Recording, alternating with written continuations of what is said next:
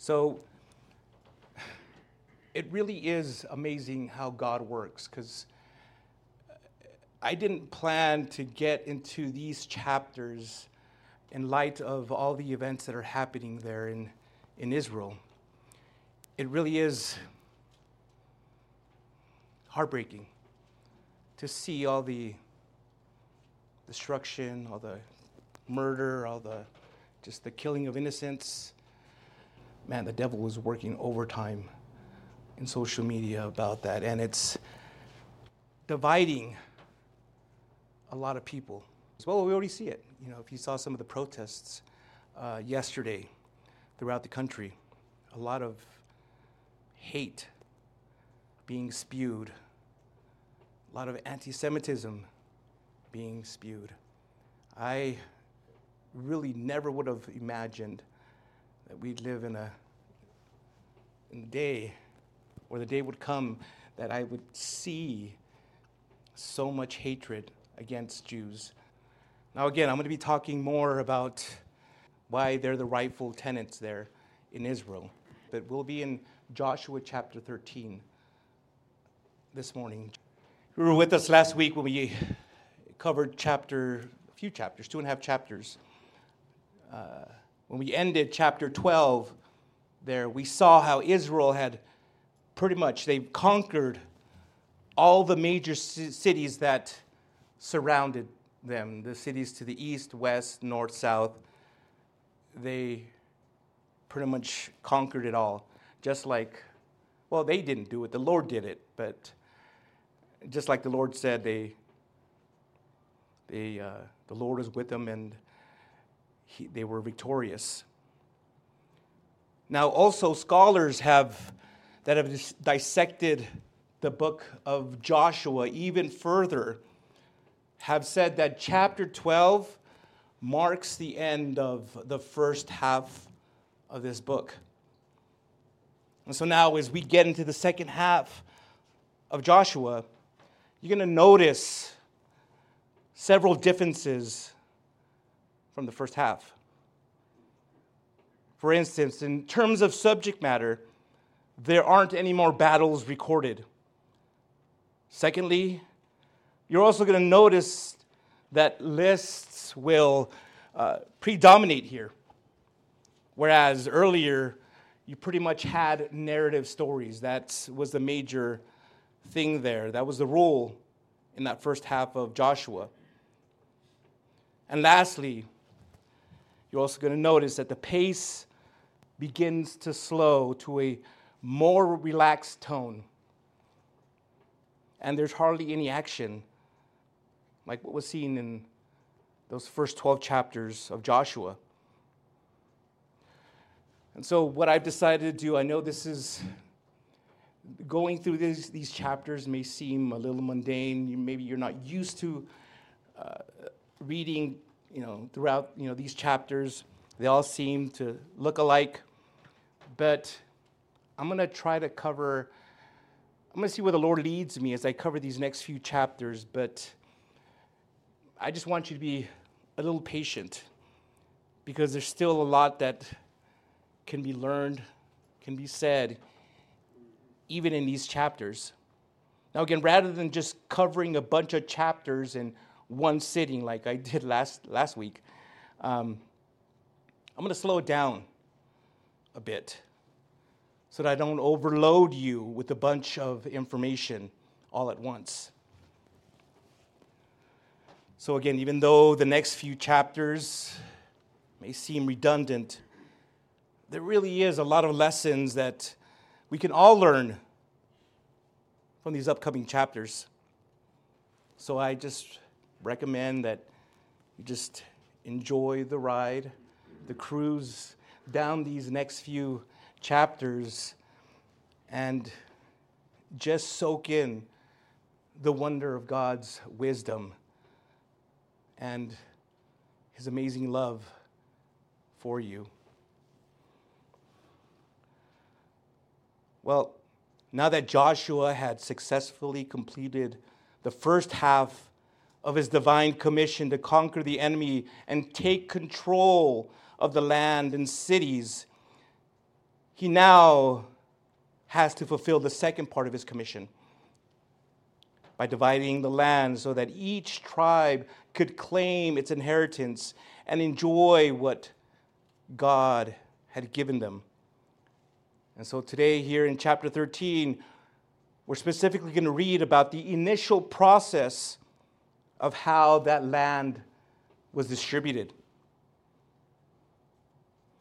But before I start reading, it's important to understand that this was a climactic moment in the life of this young nation. Why is that?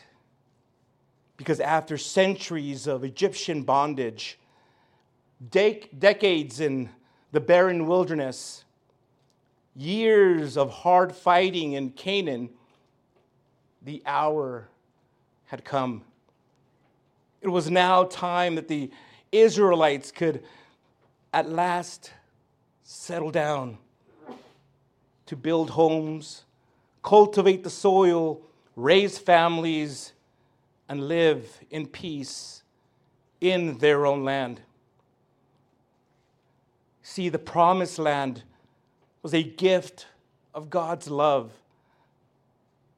To see the value of that gift, all they simply had to do was to obey him, obey his word, and follow him. But sadly, over time, they did. They eventually lost sight of the value of that gift. They began to disobey and ignore God. I read a story of a woman who was married to her husband for half a century, 50 years. One day she received a letter from a company concerning monetary funds. She put the letter aside thinking it was an irrelevant hoax or a hoax. You guys do that. You just get a letter and you just put it in one of the drawers and forget about it.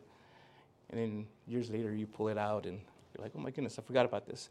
Well, after a long period of time had passed, she noticed the envelope containing the letter was from a rather obscure place. She opened the envelope and began to read it. Then she asked herself the question, what do I have to lose if I follow up on the directions of this letter? The letter requested her to contact the Department of Unclaimed Funds. Several weeks later, she and her husband received a check for multiple thousands of dollars. Though she didn't even know it existed, the money had been there waiting for her the whole time. So, church, as I cover this chapter, I hope that you will see the value of the gift you've all been given. See, because of the victory won by God in Christ, every Christian, every believer can walk by faith in the Spirit when we cannot see the assurance of victory. Amazing, beautiful. So let's pray and ask the Lord to speak to us. Heavenly Father, we're so thankful you have us here. Thankful that you have a wonderful plan for each and every one of us. And in that plan, we know it's to become more like your Son, Jesus. We know that this life is challenging. We know that this life isn't always going to be easy. Lord, but I pray for those that are going through hard times that you will give them the strength and courage they need. May they see that you have kept your promises in the past and will continue to keep your promises now and in the future. We are your children. We know that you will never abandon us. So speak to us now, Lord, as we cover Joshua chapter 13. Show us things that we've never seen. Blow our minds away, Lord, so we can just be more and more in love with you and in awe of you. Pray for those watching that you also bless them and speak to them powerfully. Keep us safe here now, Lord. We love you and praise you. In Jesus' name, amen. All right. Joshua chapter 13. Joshua chapter 13. I'm going to read the entire thing. All right, so let's do this. The Word of God says, Joshua was now old, advanced in age. And the Lord said to him, you have become old, advanced in age, but a great deal of the land remains to be possessed. This is the land that remains. All the districts of the Philistines and the Jeshurites.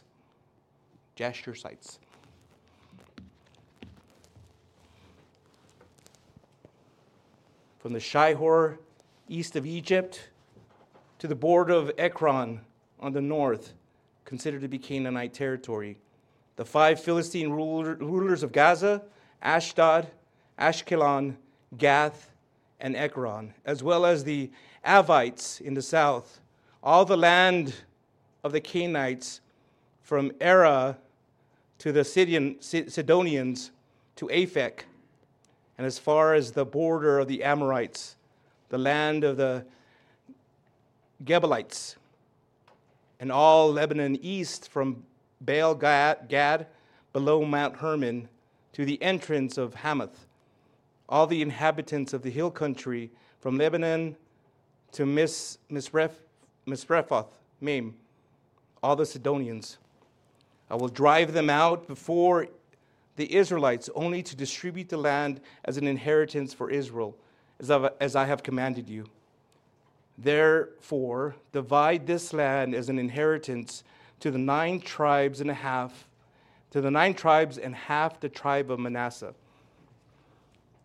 With the other half of the tribe of Manasseh, the Reubenites and the Gadites had to receive the inheritance Moses gave them beyond the Jordan to the east, just as Moses, the Lord's servant, had given them. From Aroer to the rim of the Arnon Valley, along with the city in the middle of the valley, all the Medeba plateau as far as Dibon, and all the cities of King Sihon and the Amorites, who reigned in Heshbon, to the border of the Ammonites. Also Gilead and the territory of the Geshurites and Maccashites, all Mount Hermon, all Bashan to Salekah, the whole kingdom of Og in Bashan, who reigned in Ashtoreth and Edrei. He was one of the remaining Rephaim. Moses struck them down and drove them out. But the Israelites did not drive out the Geshurites and Maccathites. So Geshur and Maccath still live in Israel today. He did not, however, give any inheritance to the tribe of Levi. This was their inheritance, just as he had promised, the offerings made by fire to the Lord, the God of Israel. To the tribe of Reuben's descendants, by their clans, Moses gave this as their territory, from Aroer to the rim of Arnon Valley, along with the city in the middle of the valley, the whole plateau as far as Medeba, with Heshbon and all its cities on the plateau, Dibon, Bamoth Baal, Beth Baal, Meon, Jehaz, Kedemoth, Mephath, Kiriath Aim, Sibma, Zereth Shahar, on the hills of the valley, Beth Peor, the slopes of Pisgah, and Beth Jeshimoth, all the cities of the plateau, and all the kingdoms of the king of Sihon of the Amorites, who reigned in Heshbon. Moses had killed them and the chiefs of the Midian, Evi, Rechem, Zur, Hur, and Reba, the princes of Sihon who lived in the land, along with those the Israelites put to death. They also killed a diviner, Balaam, son of Beor, with the sword. The border of the Reubenites was the Jordan and its plain. This was the inheritance of the Reubenites by their clans, with the cities and their settlements. To the tribe of the Gadites, by their clans, Moses gave as their territory, again, excuse me for the names, Jazer and all the cities of Gilead, and half the land of the Ammonites to Aor, near Rabbath, from Heshbon to Ramoth, Mizpeh, and Betonim, and from Mahanaim to the border of Debir in the valley. In the valley, Beth Haram, Beth Nimrah, Sukkoth, and Zaphon, the rest of the kingdom of King Sihon of Heshbon. Their land also included the Jordan and its territory, as far as the edge of the sea of Chinnereth, on the east side of the Jordan. This was the inheritance of the Gadites by their clans, with their cities and their settlements. One more section. Stick with me. And to half the tribe of Manasseh, that is, half the tribe of Manasseh's descendants by their clans, Moses gave this as their territory. From Mahanaim through all Bashan, all the kingdom of King Og and Bashan, including all of Jair's villages that are in Bashan, 60 cities, behalf of Gilead, and Og's royal cities in Bashan. Ashtaroth and Edrei are the descendants of Machir, son of Manasseh. That is half the descendants of Machir by their clans. These were the portions Moses gave them on the plains of Moab, beyond the Jordan, east of Jericho. But Moses did not give a portion to the tribe of Levi. The Lord, the God of Israel, was their inheritance, just as he had promised them. Thank you for sticking with me. As you can see, I tried practicing the names, but even then, I would have spent all day just trying to write them out. So, again, as you can see, chapter 13, it can get pretty long, maybe monotonous, but some amazing stuff there. And I'll get right to it in just a minute. But I know it may sound a little confusing, like what are we talking about and all that. So guess what? I have another map for you. I decided to give you another map and kind of show you what we're talking about. And again, this is a preview. Next few chapters, we're going to talk about the other tribes and their inheritance. But we're going to show you the map of the 12 tribes of Israel. You also have this in the back of your Bibles if you need to see it, have a closer view. But is it there, the map?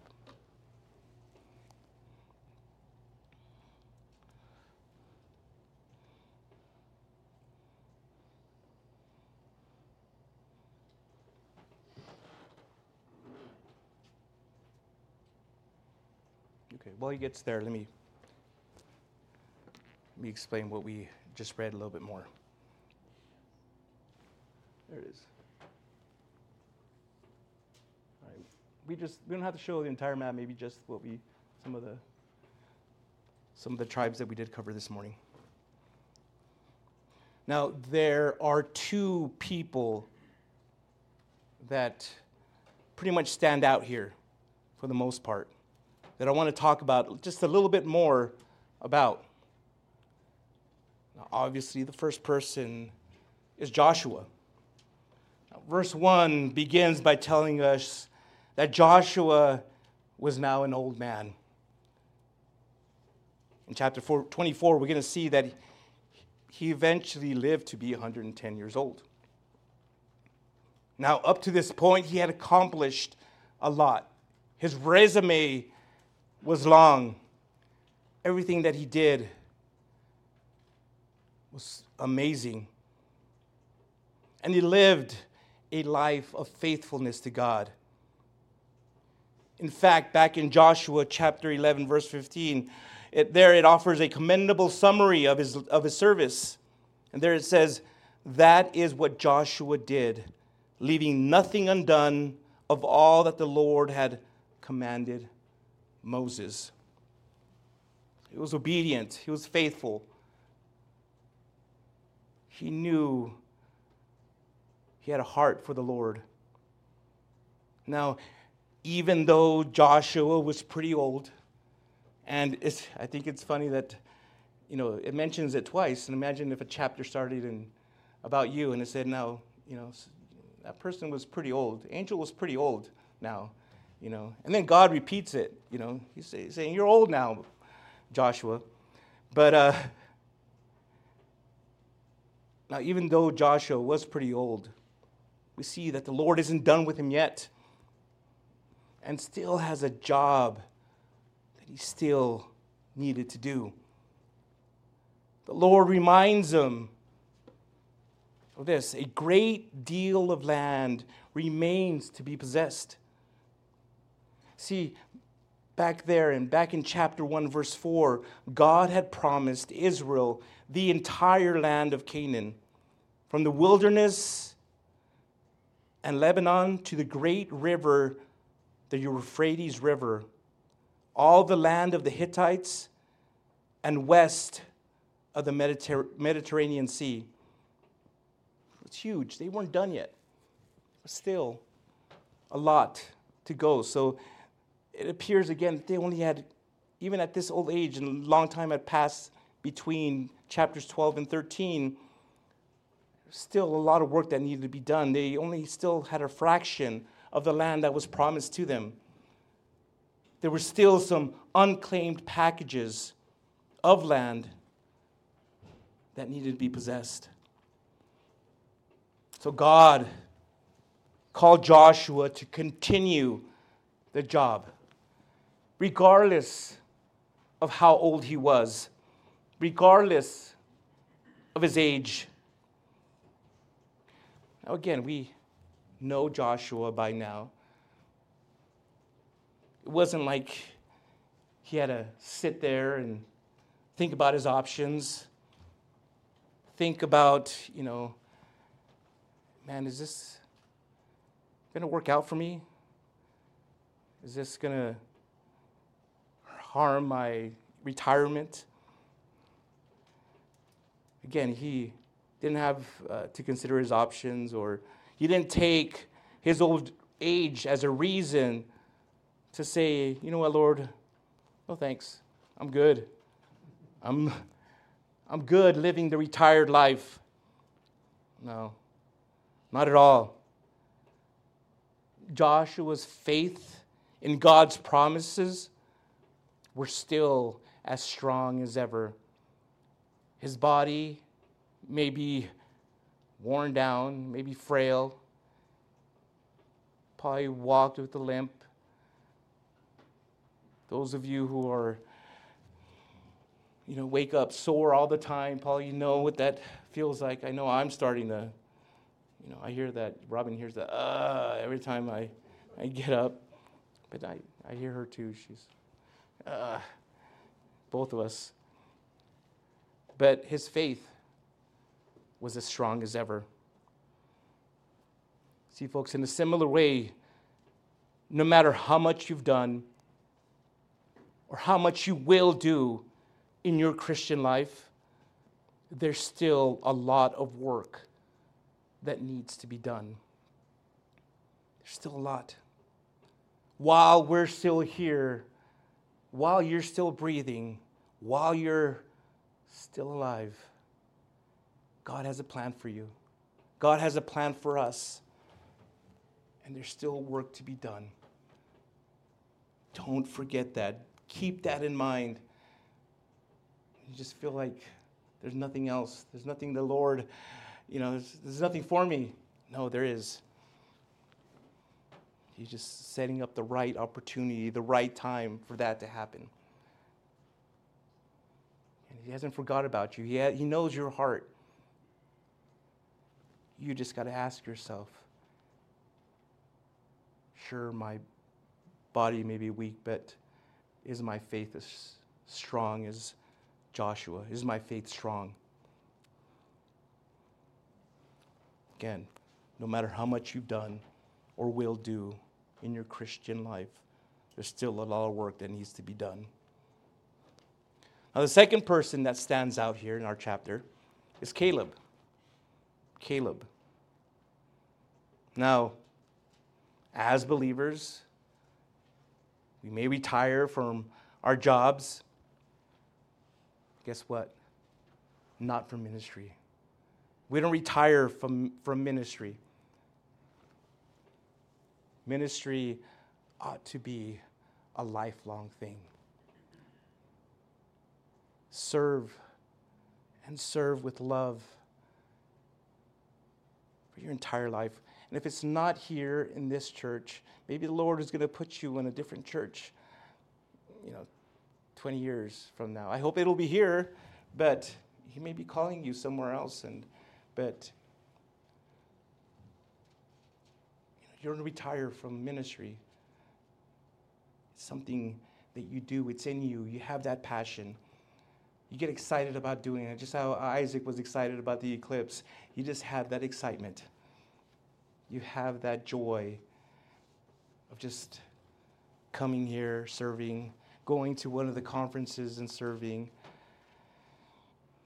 just being helpful, using you where the Lord has you.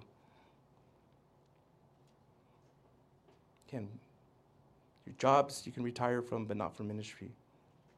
The Lord said to the church at Smyrna in Revelation chapter 2, verse 10, "Be faithful to the point of death, and I will give you the crown of life." When we get to chapter 14, Caleb, here, a guy now, him in his mid-80s, will pursue his greatest challenges, his greatest challenge, the conquering of the Anakim in order to possess Hebron, the territory the Lord had promised 45 years before. That'll be an interesting story when we get there, but we're not talking about Joshua. We're talking about Caleb, the guy who took over for Joshua. Caleb, now in his mid-80s, was used by God to conquer the Anakim. Now, I mention this because it's important for believers to not only begin ministry well, but to also finish ministry well. You guys remember Saul? King Saul? There's two Sauls in the Bible, one in the Old Testament, one in the Old Testament, one in the New Testament. But the first one, the one in the Old Testament, King Saul, the first king of Israel, he began his kingship. Oh, so good. Began it well. But if you read the story and are familiar with it, you know that it ended tragically on the wrong side of his sword. But on the other hand, Saul, the great apostle of the New Testament, he started his, before he got involved in the ministry, he persecuted Christians. He persecuted the church. He put some to death. You would probably call him today a terrorist, a very evil man. But he ended his ministry victoriously. He ended it victoriously. So again, the point is, begin it well and finish it well. So now, although I already mentioned here Joshua and Caleb, this leads me to mention someone else. You, the believer. As a Christian, you must strive to be consistently faithful so you don't leave behind an unfinished past. See, because of the victory won by God in Christ, you can now walk by faith in the Spirit, even when you can't see the assurance of the victory. Joshua was reminded by the Lord of unpossessed, unclaimed territories. So here's the question. What areas and possibilities remain unclaimed and unpossessed in your life? Work, in your life, work, and ministry. In all areas of your life, what still need to be claimed, or what remains unclaimed and unpossessed? Can you answer that question honestly?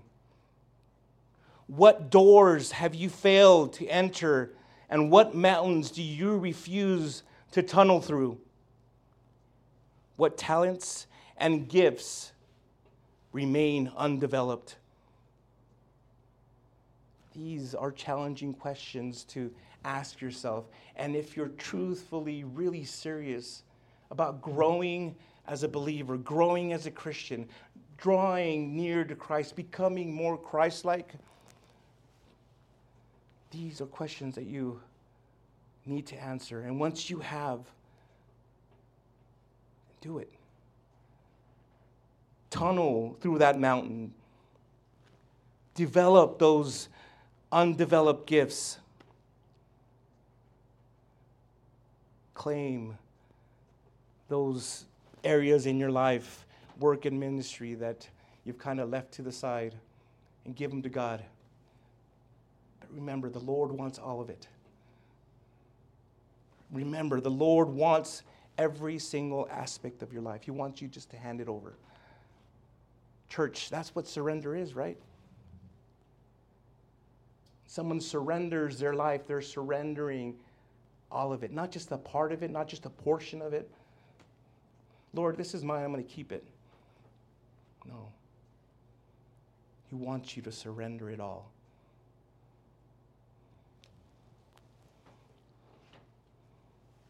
Another lesson this chapter tells us is that we need to remember God's promises and recount them.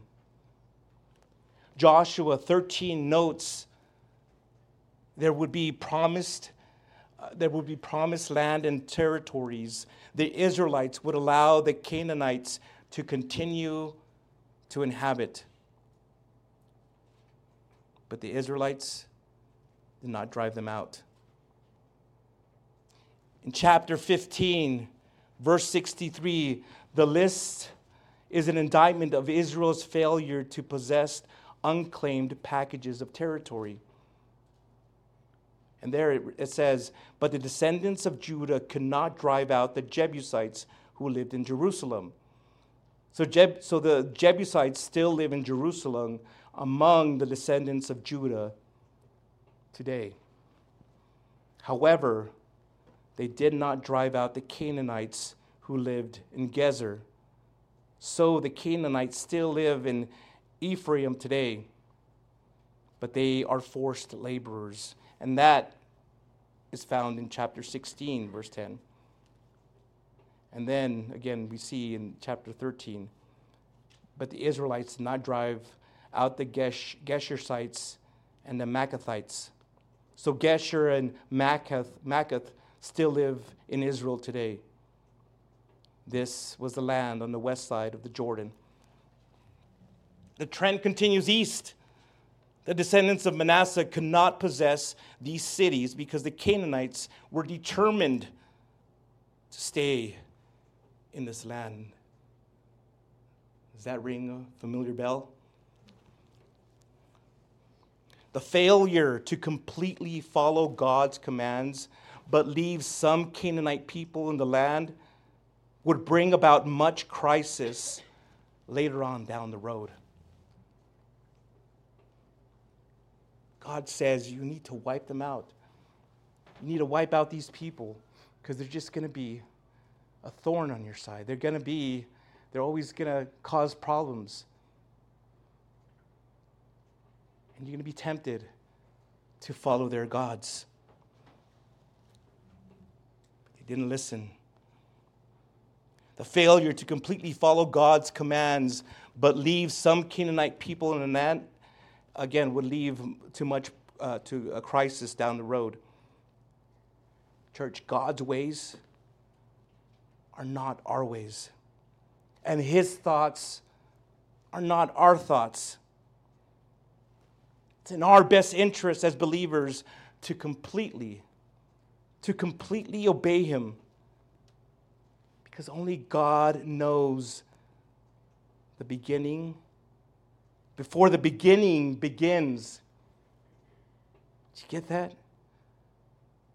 It's in our best interest as believers to completely obey Him because only God knows the beginning before the beginning begins. In addition to those territories still in the hands of the original dwellers, there were other unpossessed territories occupied by the Canaanite enemies of Israel.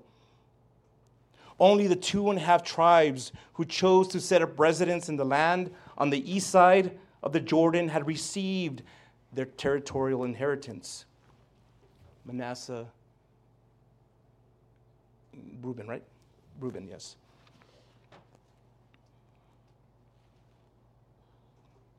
Reuben? Gad? Was it Gad?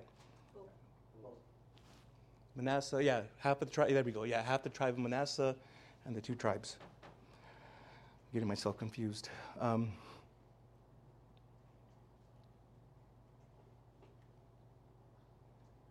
Only the 2.5 tribes who chose to set up residence in the land of the east side of the Jordan had received the territorial inheritance.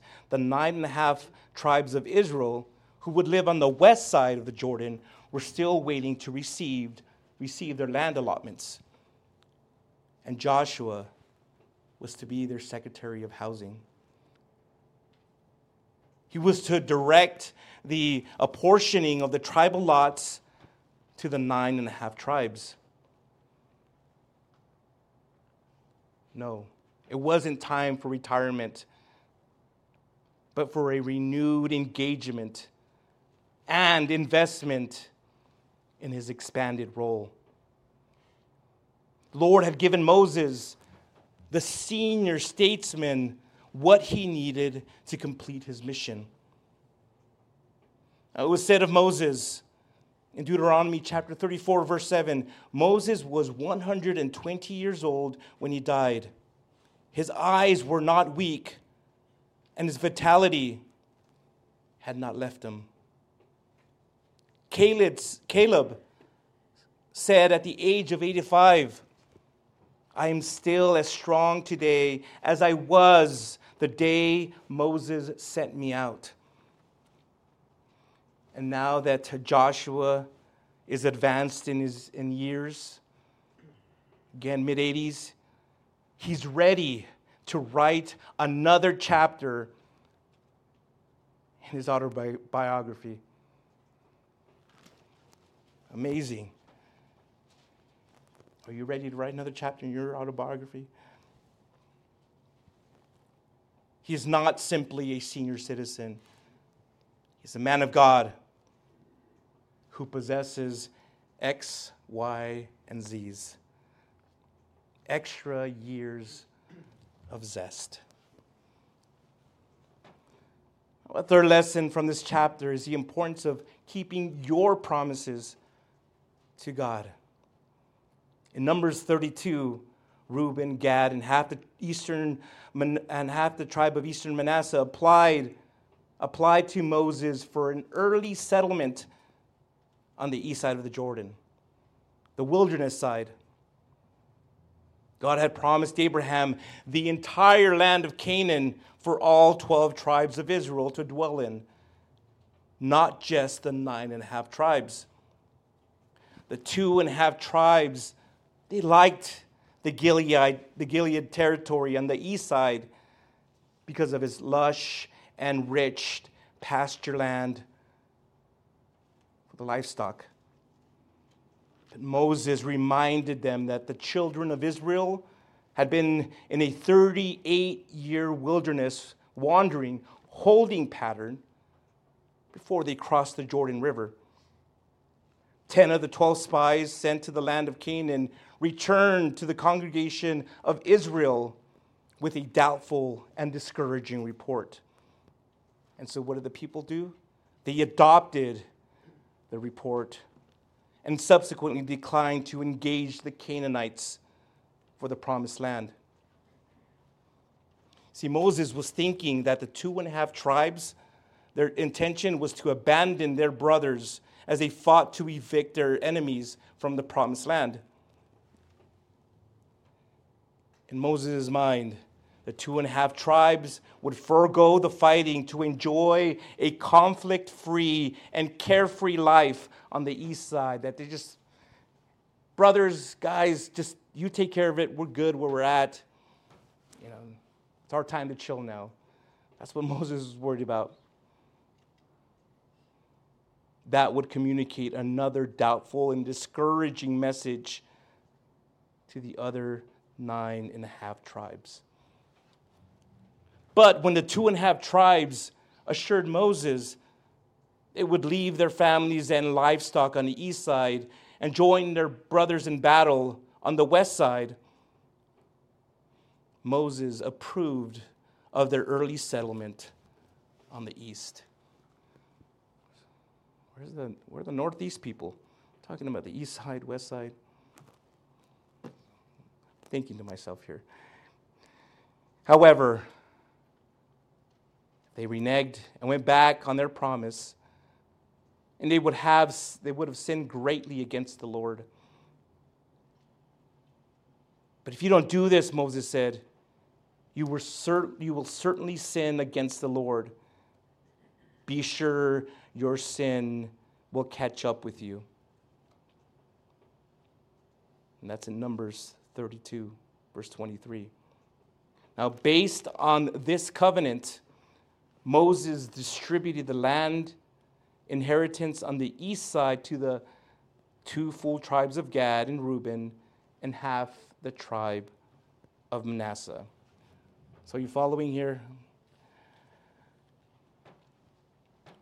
Let me also show you how Joshua and the Israelites now kept their promise. I just explained that, again, that importance of, again, that 2.5 tribes kept their promise. Now let's see how Joshua and the Israelites kept their promise. Joshua, Moses' assistant, and now successor after his death, was to distribute the land inheritance on the west side to the 9 full tribes of Judah, Ephraim, Benjamin, Simeon, Zebulun, Issachar, Asher, Naphtali, and Dan, as well as the half the tribe of western Manasseh. Wait, isn't there a Levi tribe? The tribe of Levi? What happened to Levi and his descendants or his people? Had they been left out of the inheritance? Levi was a son of Jacob too. How was he left out? We're clearly told there, God is Levi's inheritance. God is Levi's inheritance. For the Levitical tribe, the Lord would provide furnished pasture lands and dwelling places through the 48 Levitical cities scattered across Israel. The reality of Levi's inheritance is made clear throughout the book of Joshua.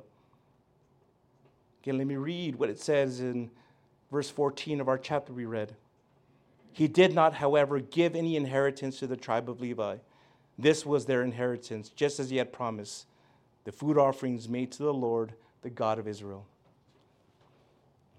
Also, in verse 33, but Moses did not give a portion to the tribe of Levi.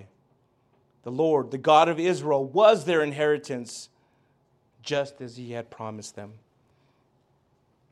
And then in the next chapter, chapter 14, verse 4, it also says this, and again, no portion of the land was given to the Levites except cities to live in. A final lesson this chapter can teach us is to possess the promised land.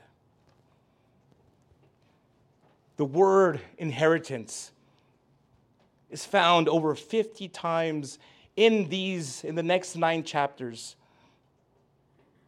And it's a very important word. The Jews, my friends, church, inherited their land. They didn't win their land as spoils of battle or purchase their land in a business transaction. No. Again, they inherited their land. The Lord, who was the sole owner, leased the land to them. They were just tenants. And to this day, they are the rightful tenants. We've seen, again, throughout this chapter, promise. That's what they were ready for, and that's what they did. They went after it. It was promised all the way back. This land was promised to the Jews, to the nation of Israel, all the way back in Abraham's time. The promise was given to Abraham.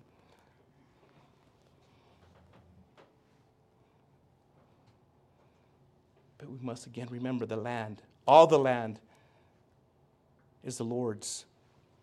And He is the one who leases it. And He leased this piece of land to the Israelites.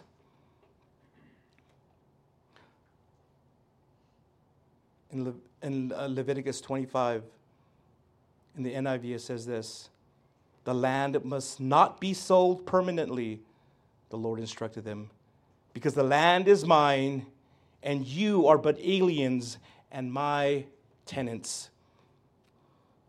Can you imagine having God as your landlord? Did you pay your rent every month? Did you keep the noise down? Can you imagine, again, having God as your landlord? The rent God required, it was easy. It was simply Israel's obedience to the law. As long as the Jewish people honored the Lord with their worship and obedience, He would bless them, make their land productive, and keep their nation at peace with their neighbors. When Israel agreed to the blessings and curses at Mount Gerizim and Mount Ebal in Joshua chapter 8, they accepted the conditions of what is called the Palestinian covenant. They accepted the condition of what is called the Palestinian covenant. Their ownership of the land was purely the gracious act of God, but their possession and enjoyment of the land depended on their submission and obedience to God. Can you imagine what that land would look like today, right now, if they were obedient to God? If they were really obeying and submitting themselves to Lord. First of all, they would recognize that Jesus is the Messiah. And then they just would be seeking the Lord on a consistent basis. This is their history. This is their land. This is a people that is a special people to this day. Yeah, they've been, kind of messed up there when they rejected Jesus. But one day, we're told that they will come to their senses. They will see that Jesus is really the Messiah. Jumping ahead of myself again, but the promised land was a gift of God's love. It was a gift of God's love to the Jewish people. Have you ever gifted something to somebody just because you love them? It wasn't really about them, but you just did it because you love them.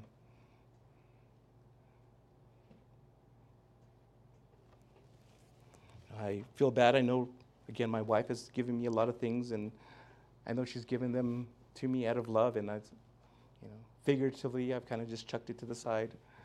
Oh, that's not what I wanted. But I know she's done it.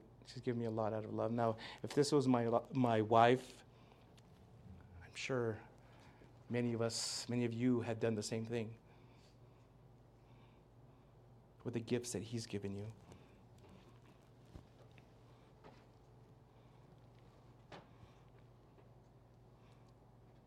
So this was God's gift of love to them.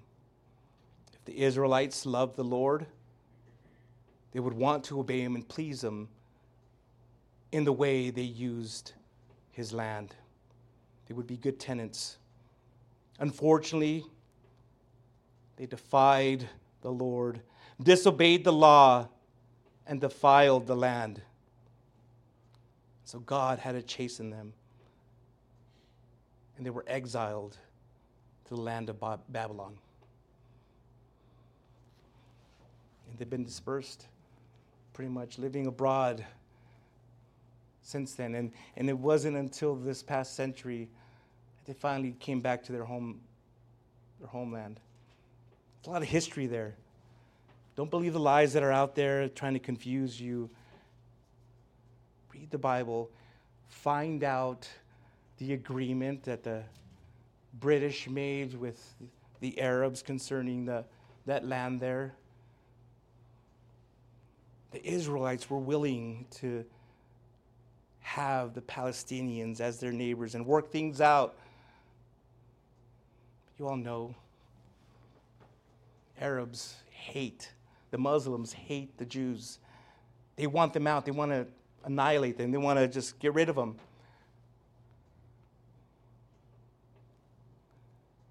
They didn't want to work with them. And Israel tried, and and I'm not saying they didn't do anything, they didn't do horrible things. They're guilty of doing a lot of horrible, bad things.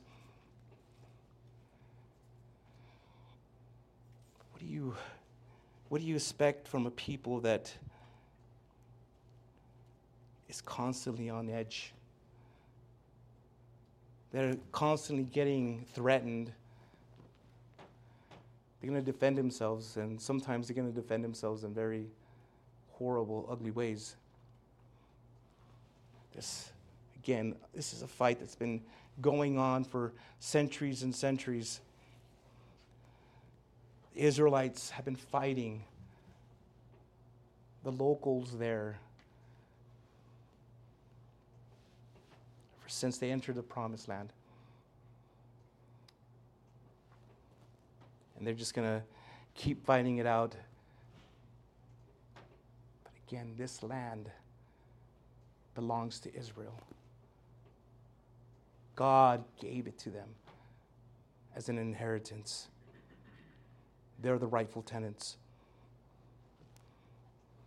Now, church, the land of Canaan is of supreme importance in salvation history. Why is that? Because God promised Abraham that he would give his descendants, his posterity, a great land. Well, Canaan is this land. In this land, the Messiah, Jesus Christ, would be born in Bethlehem of Judea. What a blessing. then the land of Canaan goes beyond a physical reality for Israel to a spiritual reality for all of us believers in Christ and accept Jesus as Savior. Because the Father and the Son sent the Spirit, God lives within people. He lives within you if you accepted Jesus Christ as your Lord and Savior. Paul wrote to the Ephesians concerning Christ, through whom we receive the inheritance of the Holy Spirit. There in Ephesians 1, it says this, in him we have also received an inheritance. In him you were sealed with the promised Holy Spirit when you heard the word of truth, the gospel of your salvation, and when you believed. The Holy Spirit is the down payment of our inheritance until the redemption of the possession to praise of his glory. Here's the point. All Christians, all believers are part of a royal priesthood, in contrast to Israel's priest who came from the tribe of Levi. And so as a royal priesthood, all believers have the Holy Spirit as their inheritance. So in light of this, I once again want to remind you that because of the victory won by God in Christ, as a Christian, you can walk by faith in the Spirit, even when you cannot see the assurance of victory. And I hope that's become clear as I've explained this chapter. There's a lot, but that's the point here. Though you can't see it yet, you have that assurance. You can be assured of the victory. Jesus won already. And as a result, because he's your Lord and Savior, because you have the Holy Spirit in you, you are also victorious. So this includes having also absolute certainty, absolute certainty of your salvation today, right now. You don't have to think about it anymore. You don't have to question it. You can have absolute assurance of your salvation today. If you just come to the cross and ask Jesus to forgive you of your sins. If you're watching, listening to this message, and you're ready to do that, you're ready to surrender your life to Jesus Christ and make him your Lord and Savior, I want you to close your eyes and bow your head.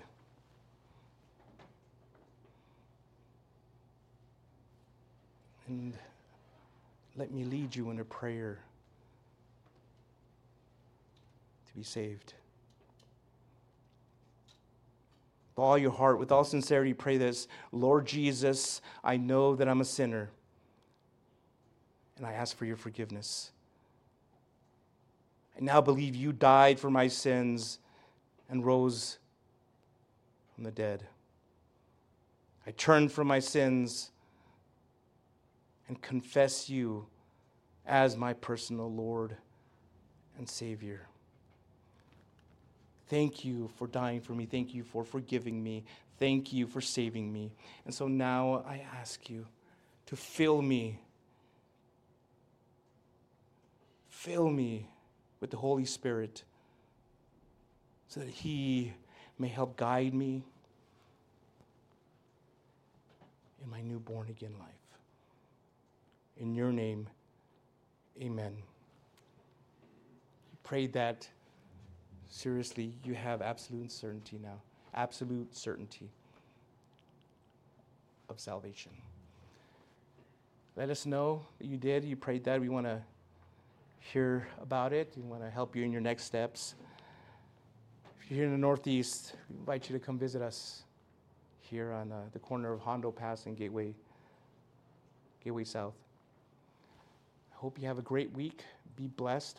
Bless somebody else. Bless someone at work, at your school, wherever you may be. And just be careful out there. This whole situation in Israel is going to cause a lot of division.